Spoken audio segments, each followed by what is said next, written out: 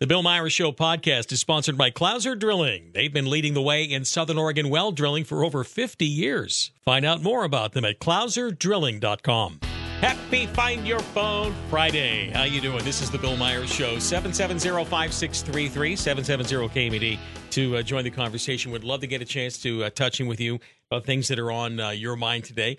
Weather a little milder today. Most of the snow in the higher hills, maybe even a little bit. Yeah, we got a storm moving in here, but it's mostly rain in the valley, so shouldn't be too much of a big deal. But we will talk with Mr. Outdoors, Greg Roberts. Joins me in about an hour from now. We always kick around the various news items and such, and that'll always be interesting. Rick Manning joins me for the D.C. swamp update, and I get the impression that Speaker Mike Johnson's feet are getting a little bit warm there because he's kind of in a no-win situation, whatever direction he's headed in. It's kind of, it's difficult. It's difficult. It's just like everybody in the House. You know, you got one, maybe two.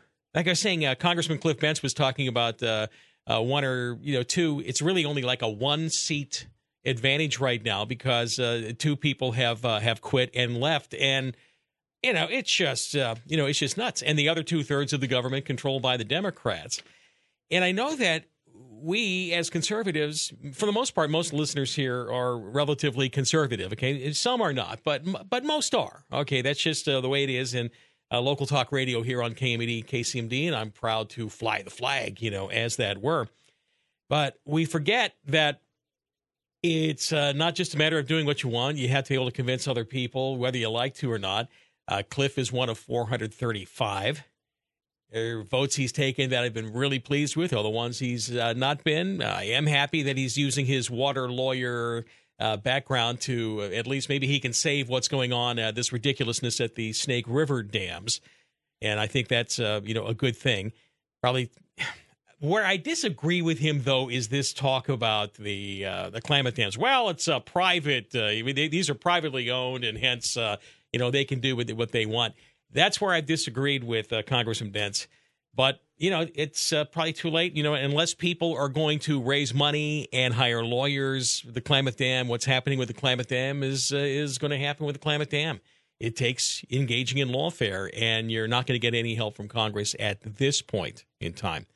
I still look at Klamath as a tragedy because you impound that water for all those decades. You've created a new ecosystem there. Nobody cares about that ecosystem being destroyed. Even JPR was reporting that there's going to be decades of sediment running down the rivers, but that's okay. That's all right. But if you or I were to dump sediment in the river, we'd be arrested, right, and charged with a crime. But if you do it as part of a consensus-based process, a fraud with the Pacific Power people and the tribes are involved and all the other gangrenes and everything, that's okay. Then we'll stand aside. And just wait until the monument burns once there's no water to grab in the summertime fires, right? But then they'll blame that on climate change, too, after they destroy the beneficial use of water. But be that as it may, it's a mixed bag in Congress, I guess, is what I'm saying. Now, speaking of that mixed bag, Jason Beebe ended up reaching out to me, sent me an email last night and asked to come on the show. He's challenging Congressman Cliff Bentz for his position. So he's going to primary him. He's primarying him, mayor of Prineville. And I'm skeptical of that kind of run, of these kind of late Hail Mary sort of things. And I told him so. And when I'm back from Martin Luther King Day holiday on Monday, when I'm back on Tuesday, we'll talk with Jason Beebe, hopefully. And I said, yep, I'd be happy to have you on. But, I'm not going to be Switzerland on something like this because if you're going to challenge, I prefer you challenge with money and organization. I'm not convinced he has it. But, I'll listen to him and I'll be fair about it, but I'm just telling you where I'm coming from the beginning. And I told him that, in the email. I said, hey, listen, I think it's last minute. You're Mayor Prineville, relatively unknown. And the last time he ran for larger office was coming in fourth place in the Republican primary, running against, or actually to take on Ron Wyden.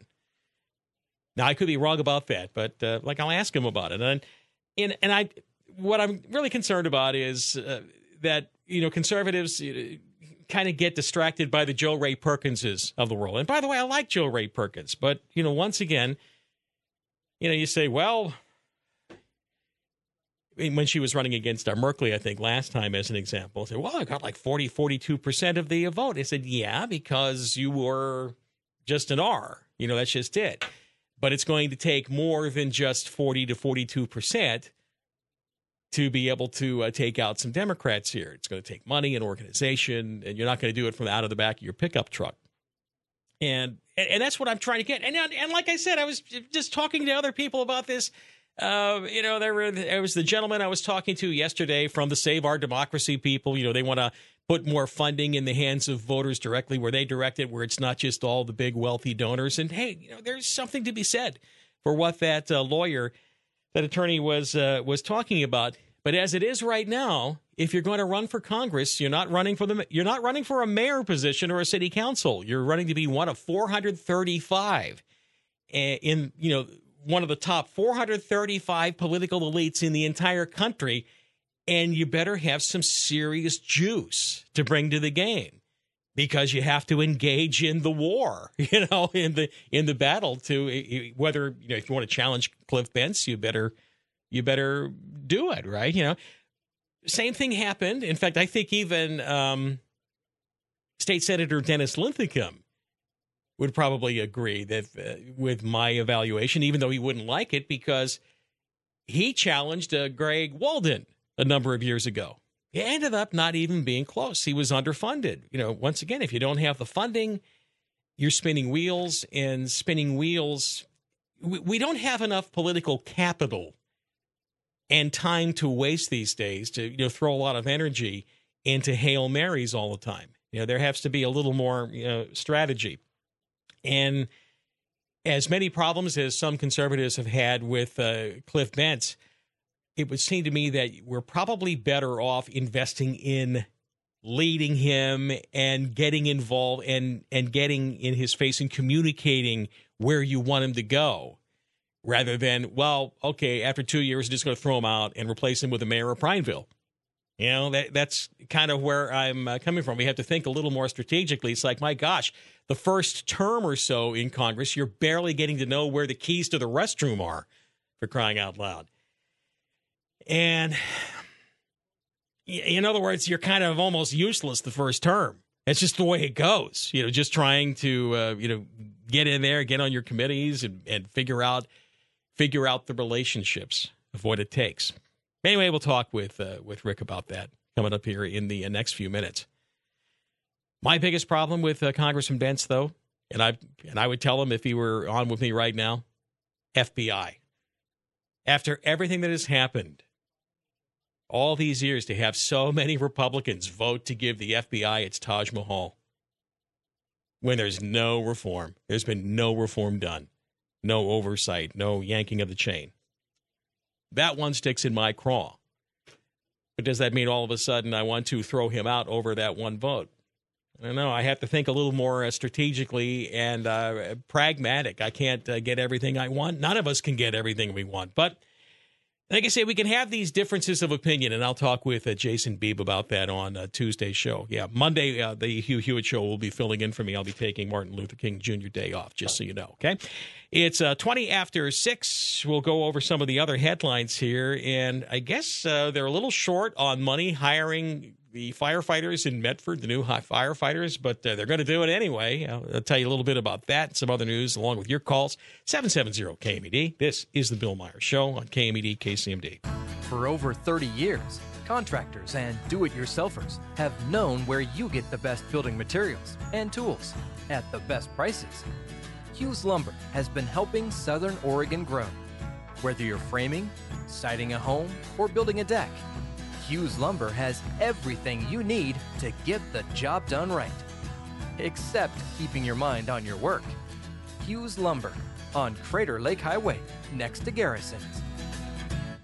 Bill Meyer with Charisse from No Wires Now. So glad I switched to Dish. And if your listeners have DirecTV or cable TV, they're paying too much. And you made it easy to switch. Plus, I got the Hopper DVR and Dish's very cool voice-activated remote. Call today, tell me what you have, how much you're paying, and I think you're going to love Dish. I'll even help you lower your existing internet and cell phone bill. Call Charisse like I did. 541-680-5875. NoWiresNow.com. Restrictions apply. Call for details. Internet and cell phone service are not provided by Dish. Imagine having all the money you need for retirement, all the income, every month, guaranteed. That's Secure Future Investor, an indexed annuity tied to growth in the stock market, but without any risk of loss ever. It's guaranteed money for life income, no matter how long you live. Call 888-509-2228. 888-509-2228. Sponsored by GP Agency, Inc., Raleigh, North Carolina. Licensed in all states. Performance may vary. Consult with your financial professional before making an investment decision. It's 2024. Do you honestly think the government is looking out for you? Do they have your back? We have political chaos, global wars, no border protection, and our leadership telling you about pronouns and electric cars. It's time to take a hard look at protecting yourself and your family. It's time to visit the Oxford Gold Group. Go to oxfordgoldgroup.com/free and order the investment guide. oxfordgoldgroup/free. That's oxfordgoldgroup/free. oxfordgoldgroup/free. Hi, I'm Lisa with Kelly's Automotive Service, and I'm on KMED and KCMD. 22 after 6. Join the conversation if you wish at 770 KMED. 770-5633, okay? One of the top stories from our news partner, KOBI 5, Kids Unlimited Academy, that public charter school in White City, shutting down at the end of the school year. And this, according to a letter given to White City families yesterday. Kids Unlimited Academy terminated its relationship with the Eagle Point School District after years of being open there. And the letter says circumstances beyond the academy's control made it incapable of expanding the school's ability to accommodate higher grades. And Tom Cole, who is the CEO and founder of Kids Unlimited, says the school is such a valuable resource and having to close it is more than disappointing. Must have to do with money, I would imagine. All right. On the other hand, speaking of money, Rogue Valley Times reporting that a $400,000 grant oversight hurdle has been cleared. It will not delay hiring 6 new Medford firefighters. It's a $2.5 million grant, SAFER grants, what it's called, from FEMA.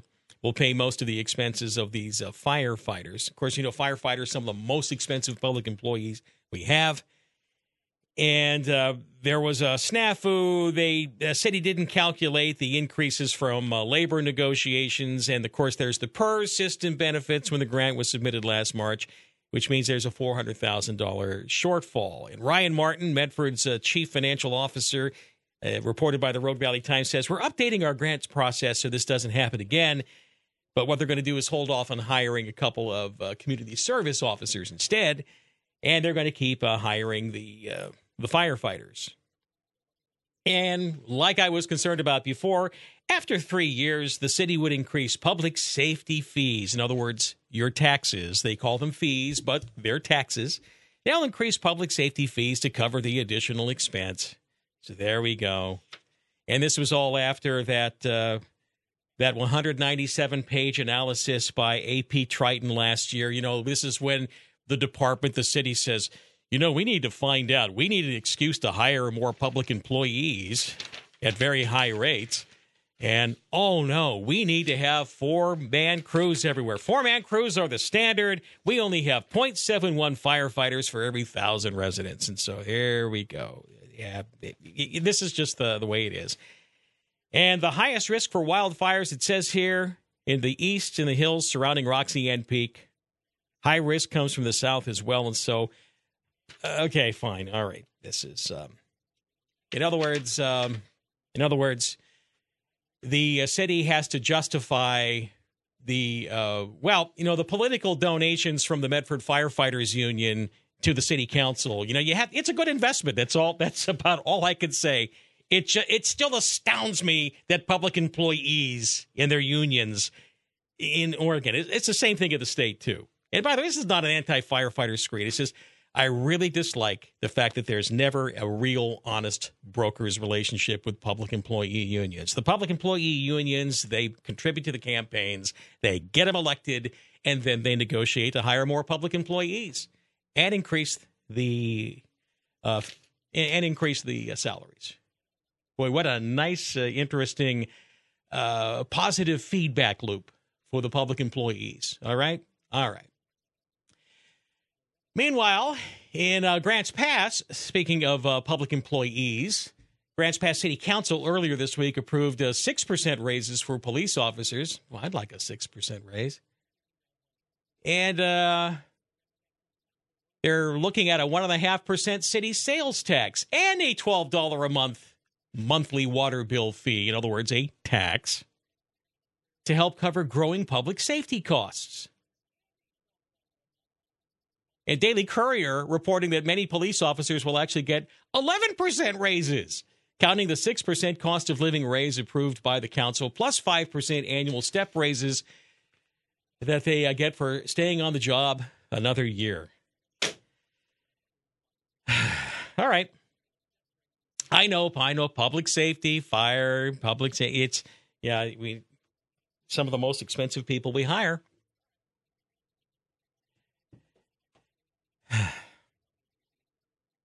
All right, I don't know. Maybe you want to. Maybe you don't mind. Think about that. At minimum, that's to give these raises means $144 a month for every householder in Grants Pass. $144 a year, rather, and a 1.5% city sales tax. Oh boy, people hate that stuff. It'll be really interesting. I wonder how much political juice the police and firefighters have in Grants Pass. Probably the same as Medford. 770-5633. Let me go to the phones. Hi, KBD, KCMD. Good morning. Who's this? Good morning, Bill. Bob Shandon, Medford. Hello, Bob. Hey. Thank you for touching on the Medford firefighters and the situation with the shortfall. I support our firemen, and, the four-man crew is a good thing because they can, get down, hit the ground, and take care of stuff without sending additional units with 1.6 people on board. All I would say is that the vast majority of fire calls are not fire calls. You know that. No, but they've got their rapid response crews, with the small little red truck, kind of like the old show on TV with Nicholas and Gage and those guys. So they have the old Squad 51. Okay, yeah. Yeah. And I got to experience that with the gentleman that fell down in our neighborhood recently. So, yeah, they're out there. But what I want to say and key in on is when it was known that grant was going to be awarded, and prior to knowing of the shortfall in that grant, Medford manager Brian Shotun stated to the council, since we have this coming, we could roll back the fees, or keep the money, and we talked about this previously, and look toward the future. And boy, you didn't hear a word. You didn't hear a word from Nick Card, who's a lovely guy, or anyone else. It just kind of went over like a lead balloon. So what I'm saying is we've already paid the fees. And why doesn't – I know, the Medford Fire isn't 100% funded by our fees. So it comes out of the city's budget, just like it would be if you wanted to install a smoke alarm in your house. It comes out of your budget. So why doesn't Medford use their budgetary funds instead of incrementally raising the fees, because they have to raise the fees to cover it? No, they don't. They don't budget for it like the rest of us have to budget for ourselves. You're using our money to do it. I would imagine then that if they're just taking it out of the budget, though, that means that there are other things that are probably politically popular that would need to be cut back. If you were just to concentrate on safety, public safety. Probably the mega sports in the valley, right? That's a big priority. Oh, I know, because we know the entire business of the city of Medford is to getting taxpayers to pay higher fees so that the tourism industry gets their hotels filled. Yeah. Okay. Yeah. Well, I think our fees are the biggest homeowners association ripoff we have. Well, no disagreement with me on that. All right, appreciate the call there, Bob. All right, it's 6:30. Let me go to line 2. Hi, KMED, KCMD. This is Minor Dave.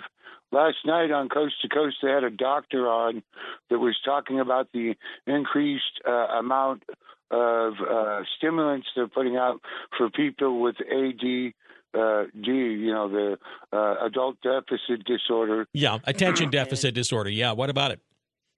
Well, they from 2019 to now, they've increased it 5 million more people are on it, and they've discovered that if you've had COVID or if you've had the shot, if you're taking those stimulants, it could cause heart problems.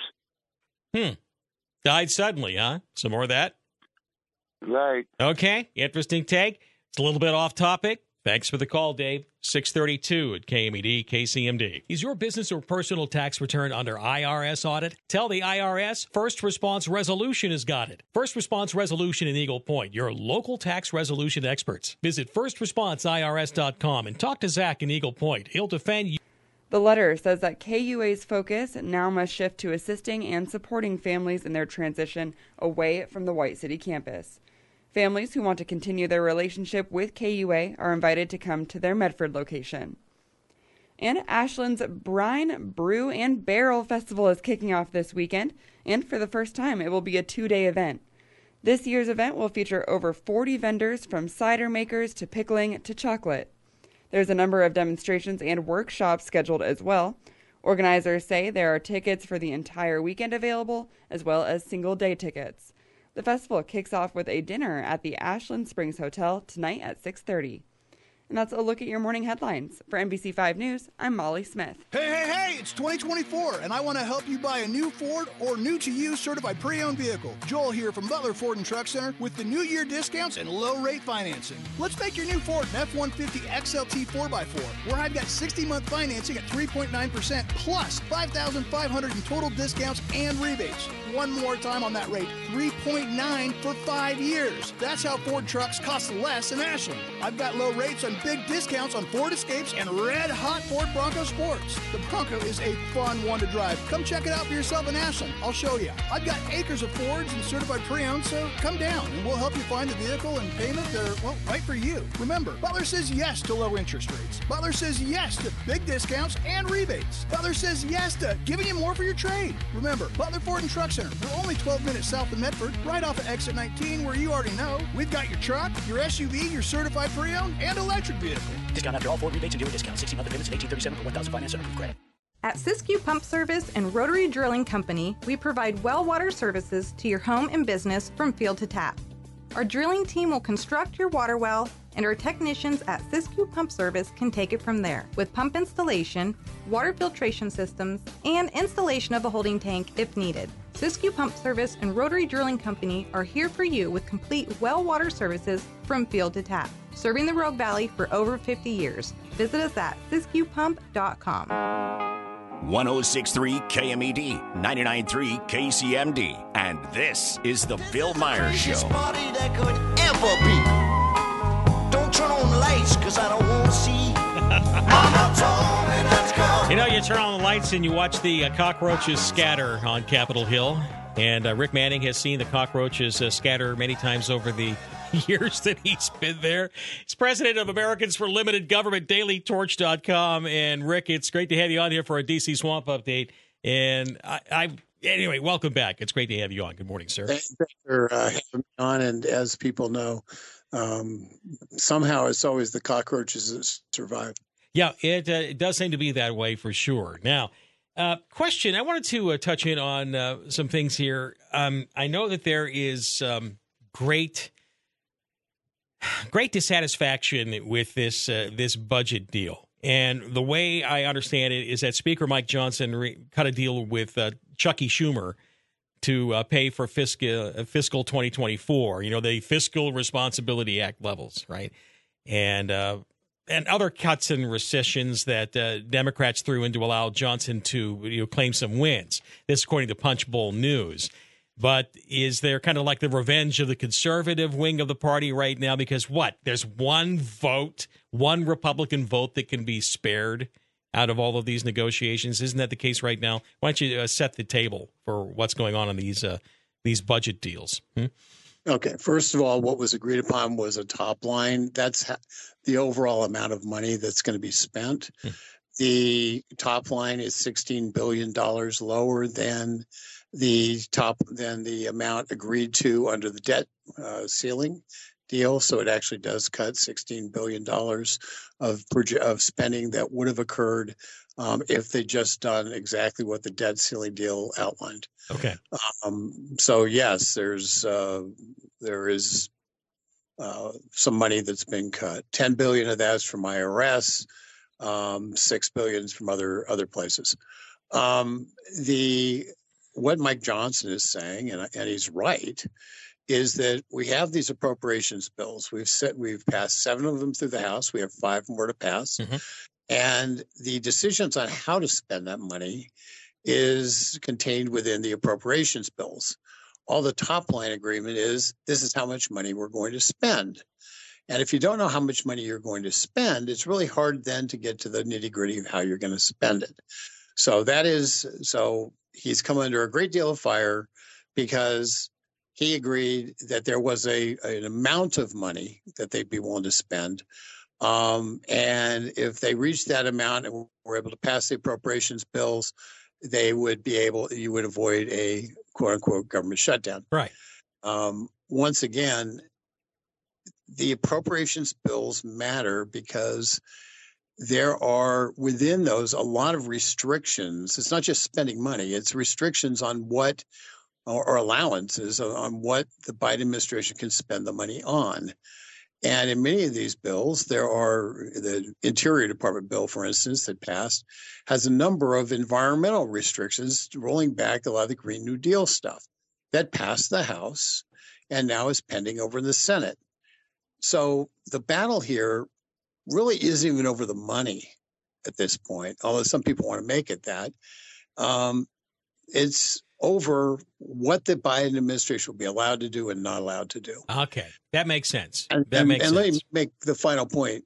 When people sit there and throw around, oh, well, we're going to throw the speaker out, we're going to vacate the chair. What they're effectively doing is saying, we expect the Speaker of the House he can only lose 2 votes, 2 Republican votes before it becomes a tie because of some people retiring and quitting. So he can only lose 2 Republican votes, at which point they lose on the floor. And so what they're saying is, we want a Republican speaker who we've neutered because we have the capacity to throw him out any time and everybody knows it. And the people he's negotiating with aren't even certain he'll be there in a week and a half. Yeah, they also understand that he could be thrown out just like that. Okay. 100%. So he has no power. The people in the House understand he can be thrown out. So he has no capacity to strong-arm people, has no capacity to throw people off committee, because if he throws 2 people off committee, they vote against him and he ends up not getting to be speaker anymore. So you've effectively neutered the speaker. And at the same time, you want the speaker to do a Herculean thing, which is to defeat a president of the United States who has veto power and a Senate that is, in spite of the fact they're split pretty evenly also, a Senate that is pretty much determined that they're not going to shut down the government. So there's a bunch of people talking about shutting down the government. And I've never been against a government shutdown. But in this particular case, it's a guaranteed loser. And what you lose out of it is you lose all the effort that's been put into actually trying to restrict the Biden administration actions within those individual appropriations bills. And that is what you lose. That's what you throw away because of a collective temper tantrum. And it's stupid. Okay. And what I'm trying to understand is that we don't want to do stupid things. All right. We have enough. Win. Yeah. What I want to do is win. Yeah. And the way we're not going to win 100% in this environment. If we get 15 to 20% win on some of those riders, and policy riders is what they're called, that are in those appropriations bills, if we can keep some of those things intact, that is a giant win because it restricts the Biden administration from doing stupid stuff. And that may feel like thin gruel to the folks at home, but once again, you have you have Speaker Johnson to be thrown out by just one or two people saying, "Hey, literally, you're out." If three people say we're vacating the chair, he's done. He's done, right? And so, and even on that, in the best, herding cats, because of all the Republicans that are there, there's only a 2-vote majority. So he controls 2 votes, a 2-vote majority in 1/3, because the Democrats, Chucky controls the Senate, right? And then you have the president, or the person playing the part of the president, who has some, veto power. Somebody at the White House, somebody at the White House is doing something. Yeah. So, yeah. And in other words, it's a math problem, and the math is very tight. And I have a feeling that a lot of people don't understand that at home sometimes. And I'm not trying to give excuses to people, but it's a mathematics problem, and the math's not in your favor. I understand that, because it's very easy. I'll give you an example, and I'll even name the name. There was a podcast. I think it was Alex Jones. And I may be wrong on it being Alex Jones, but Matt Gaetz was on this podcast talking about concerns about censorship, and it was and he literally said, we need to put something in appropriations bills to stop that. Okay? Well, he voted against the appropriation bill that had the language in it to stop that. Because he didn't know what was in the appropriations bills, which is not all that surprising, because there's a lot of stuff in these appropriations bills. But you don't get to go around and say, we've got to use the appropriations process to stop certain things from happening, and then say, I'm going to make it so the appropriations process fails. And the reason that somebody thinks they can do that is because they don't expect anybody to say, wait a second, you voted against the very thing you said you wanted to do when you refused to spend the money in the appropriations bill. And that's kind of the double-edged sword. No matter what they do, they're going to spend money. And if you're sitting there saying the deficit is too big, I don't want to spend any money, that's fine. But then you don't get to have a say-so in what's in the bill to try to stop the Biden administration's out of control, regulatory actions. And so it's really a choice. It's a priorities choice. And the challenge the Republicans have is that they have not been able to set what the priorities are, because everybody has a different one, and a majority of 2 gets to call the ball. So what Speaker Johnson is attempting to do is say, our southern border is the priority. Yeah. That's what we have to fight over. And that's the one we were talking about last week. This is the hill to die on right now. The border security. Okay. But he recognizes that he doesn't have 216 votes, which is how many he needs to hold to shut down the government, because about 90 Republicans will not vote to shut down the government in the House. So he doesn't have the number of votes to shut down the government over anything. Okay. So given that, and he doesn't want to do a shutdown of the government over for 3 days and then lose the issue. So what he's trying to do is he's trying to consolidate the Republicans, let them gather on a hill and come all together and say, we're all going to fight on against the Biden immigration plan, try to close the border. But he's picking a different battlefield. He knows he loses the government shutdown because he doesn't have a votes for government shutdown. And in the Senate, they don't have the votes for a government shutdown. So he knows he loses that. So he says, I don't want to fight on ground that I'm going to lose. Any good general would say, if I'm going to lose on this ground, I don't want to fight on this ground. I want to move to higher ground. Exactly. Higher ground is the Ukraine bill. The bill that would fund Ukraine, the special emergency request that Biden set up, there's $105 billion. That was Ukraine. It has border security in it, but all it is processing people. It's got nothing to do with security. It has Israel funding, about $14 billion in Israel funding, and it has some money for the Department of Defense dealing with the Pacific Fleet. Essentially, I'm missing a few things, but that's essentially what's in it. Okay, that's the one he wants. And so he says, okay, we'll give the spending to Ukraine in exchange for some real change on the border security, right? What he's told Biden is you won't get it if you don't. Split the bill by sending over to the Senate Israel funding. and he attached to it he paid for it by cutting the $14 billion from the IRS. And so he sent a paid for bill over to the Senate, which Chuck Schumer's refused to deal with.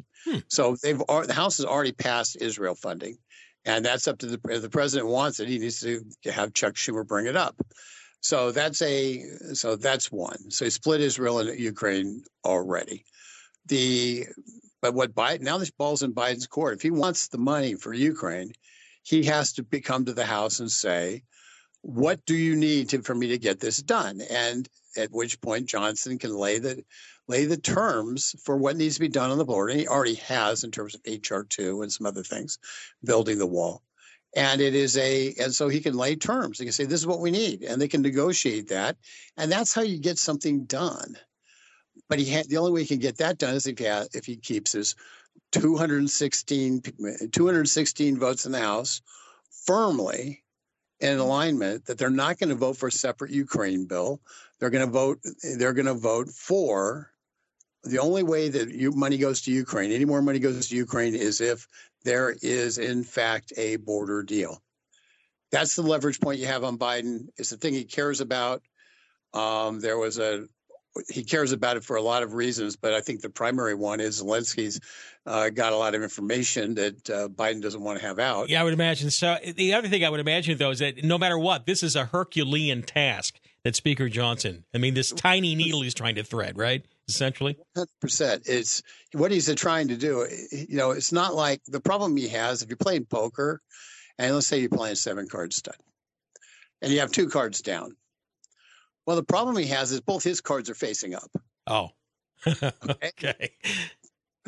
So, and every time somebody gets up and says, "Oh, we need to," he's not doing a great job. We need to replace him. I wish we never put him in there. All that kind of junk. Every time somebody says that, they make the likelihood of him succeeding lower, and that's just a fact.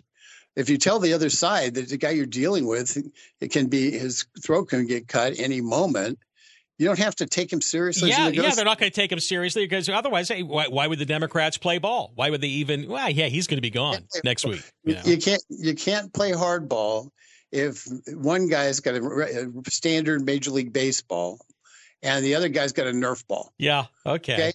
Yeah. High inside with a Nerf ball doesn't really matter. All right. I wanted to shift gears here.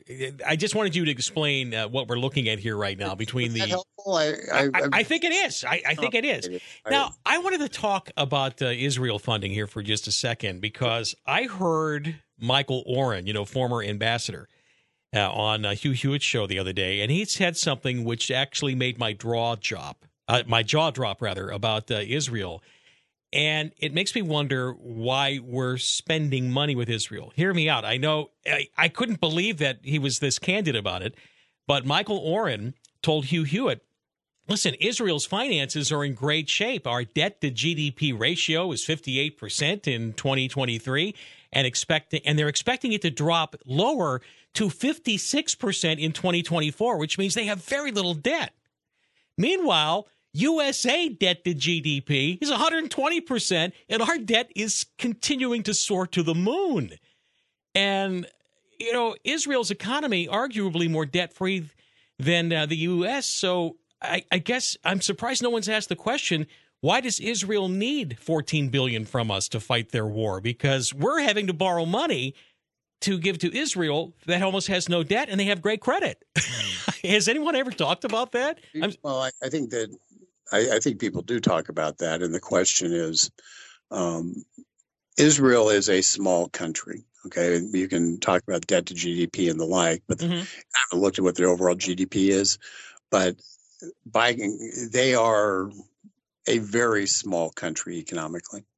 Okay, they have 7 million. There's about 7 million Jews in Israel total. Another 5 million Arabs. So you're looking at about 12 million people total. It's probably the equivalent of the state of New Jersey in terms of maybe a little smaller than New Jersey in terms of size, but in terms of population, it's probably about New Jersey.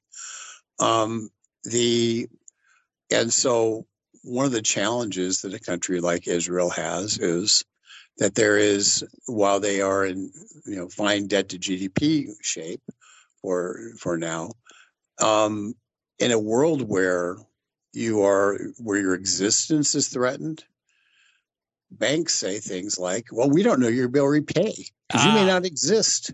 So even though it's low debt to GDP, they look at Uncle Sam. They look at Uncle Sam as credibly able to pay it back, but Israel they couldn't guarantee that, right? Exactly right. Okay. And so what a country like the United States does, that it has an alliance with Israel, is we say, okay, well, we're going to help you because a couple things happen. First of all, Israel's economy has been significantly impacted by this war, because when you only have 7 million people who are in the fighting forces, basically, and you pull 300,000 of them out of the economy, of your people who are your prime workers in your economy, you put 300,000 of them out of it, you've effectively shut down your small businesses, you've shut down your factories, you've shut down basically all the things that make your economy run. And in fact, Israel is withdrawing troops from Gaza now, largely because they need those people going back to work for the economy to work. And so that becomes a debt to GDP problem. Israel doesn't have a big enough economy to sustain the level of armed forces they need to fight a three-front war for an extended period of time. And hence, they need financial assistance to be able to pay their bills in the interim. And while their economy is shuttered, because many of the 10%, 15% of the workers in their economy are at war. Mm-hmm. All right, I appreciate that. That's the answer, as I've been told. All right, okay, that's good. I was just wondering, because I'm thinking, boy, I wish we were at 58%, 56% debt to GDP. We were, but unfortunately the 2000s happened. Yeah, agreed. I wanted to shift gears back to the before we take off to the immigration situation, and I was talking with a constitutional law guy yesterday, and he thinks that Texas actually, could be pretty smart and actually beat the feds over this border issue, in which Joe Biden says, well, we're not going to defend the border, and gee, Texas, you can't either. And I noticed that there was that breaking news last night. Texas National Guard has seized control of a park at the southern border, and now they're blocking the Border Patrol from entering that area because they're going to actually, start to staunch this flow in one form or another. There's a park that's on the border that effectively is wide open because the Border Patrol is not actually allowed to do their job. I am not a constitutional attorney. I will tell you what I've been told over the last 15 years of talking about this issue with people from Texas. Texas has a constitution which gives them some unique prerogatives related to defending their border. They were an independent country prior to becoming part of the United States. So they didn't use the way everybody else came in. Except they didn't come in like the other colonies, as an example, sort of thing. Or the territories that were part of a territory, and then they kind of got a boilerplate agreement in terms of their state constitution. When the United States accepted Texas as a state, they had to vote on, in part of that, they had to vote on the Texas state constitution. And the Texas state constitution, as has been explained to me, provides some unique capacity for Texas to withdraw, A, but B, to defend its own border. And they even have the capacity to potentially split into 5 separate states if they should so choose. Well, that would be interesting with another 8 senators, wouldn't it? Which would be interesting with another 8 senators, which wouldn't guarantee that I'll be a Republican, by the way. Yeah, there is Austin, but Austin, Texas, which is well, yeah, there's a lot of challenges in Texas, but politically. But besides that, that's the reason why a Supreme Court would have a different view, might have a different view on Texas than they did when Arizona was attempting to enforce U.S. immigration law as a state. when Obama administration wouldn't deport people, and the state of Arizona said, "Well, we'll deport them for you," and they were deporting people, and the Supreme Court said you can't do that. So that was a case based on Arizona's capacity, but it may not apply to Texas. If the precedent from Arizona holds, Texas won't. The Supreme Court will hold that Texas doesn't have the capacity. But I think Texas has a unique argument, and the argument is the initial agreement to come into the union was one where they'd be able to do just this if they needed to defend their own borders. All right. Now, my prediction, though, is that I know Arizona lost when they tried to do this, but we're at the point now where we're at a tipping point in which the United States government is losing its legitimacy in the view of a larger and a growing portion of the population. It's not a small amount of people. When you will not defend these United States from invasion, you are losing your legitimacy to exist. Now, I'm not saying dismantle, but, I could see if Texas gets away with this, I could see southern border states such as in Arizona saying, okay, we're joining with Texas on something like this. And then what are you going to do about it, feds? What you would do with that is I'll just tell you how legally I would do it. Any state that said we have a border crisis, even though we're South Dakota, we've got, we only have 600,000 people live here before, and now we got 850,000 people live here. They say we've got a border problem because everybody's a border state when the federal government policy is to deport people north and not south.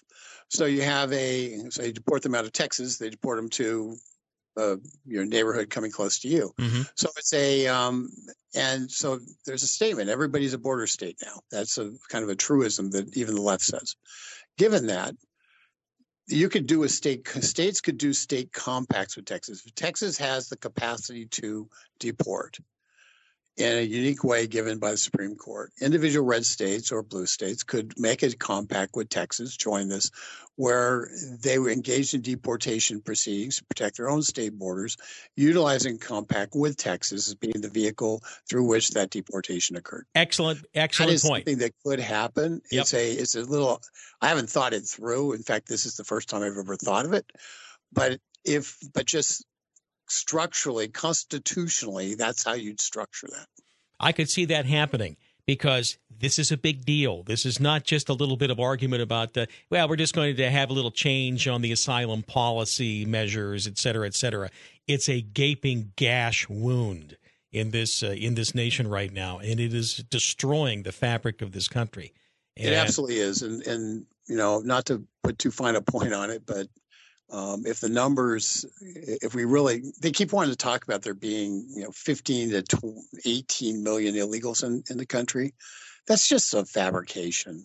Okay. I think we're between 30 and 40 at this point. I think I'd go with 30. I know at the end of the Trump administration, it could be more.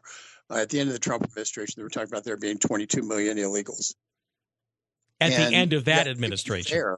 Mm-hmm. And you've come back to the fair meetings back here. Sure. I mean, their numbers are far lower than that in terms of what they estimate. But when the Biden Department of Homeland Security says there's 22 million illegals in the country in 2020, and we know there have been at least 8 million encounters under Biden in the last 3 years, of which Mahorka says that they send 85% of them into the interior of the country. 8 million, 85% of 8 million, say about 6.4 million. Yeah. 6.5 million. So you've got 6.5 million people, 6.4 million people just there.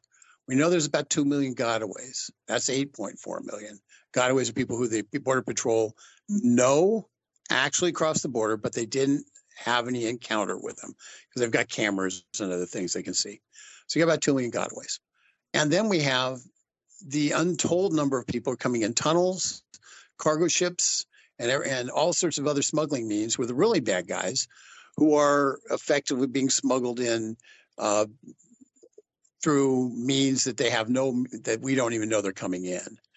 And anybody who says that's not happening isn't paid attention to Israel, where there were tons of tunnels that were built under the Israeli wall in a state that's very highly secured. and they have people flooding in, terrorists flooding in all the time that they don't know where they're coming from, and they don't know where they're coming out. And then all you need to do is build a warehouse somewhere around the border, put a hole in the ground, and have that be your exit point, and run trucks in and out of that warehouse. And at that point, you've got a deportation center. You've got an importation center for illegals. So that happens all down the border in the U.S. because the cartels are now buying land on the border. Mm-hmm. And I have to tell you, you look at the border. Yeah, you look at the history, and I'll send you some information from the constitutional law guy I was talking to yesterday. He wrote a 5-part series in Epic Times. It's quite good. Rob Nadelson is his name. I don't know if you've ever talked with him or read him. I have not. Yeah, but he's with the Independence Institute. Is where he is, or Independent Institute over there in Denver. And some good thinking there. And he's just even looking back at even the definitions of invasion are more than adequately. And by the way, constitutionally, you're looking at the history of the Constitution, states have the ability to repel invasions. And yes, even if that meant Texas going in and carpet bombing a cartel location. And I know that a lot of people don't like that. Oh, my gosh, a state could go and yep. And he looked at it. I'll send you the information, okay? It's quite interesting.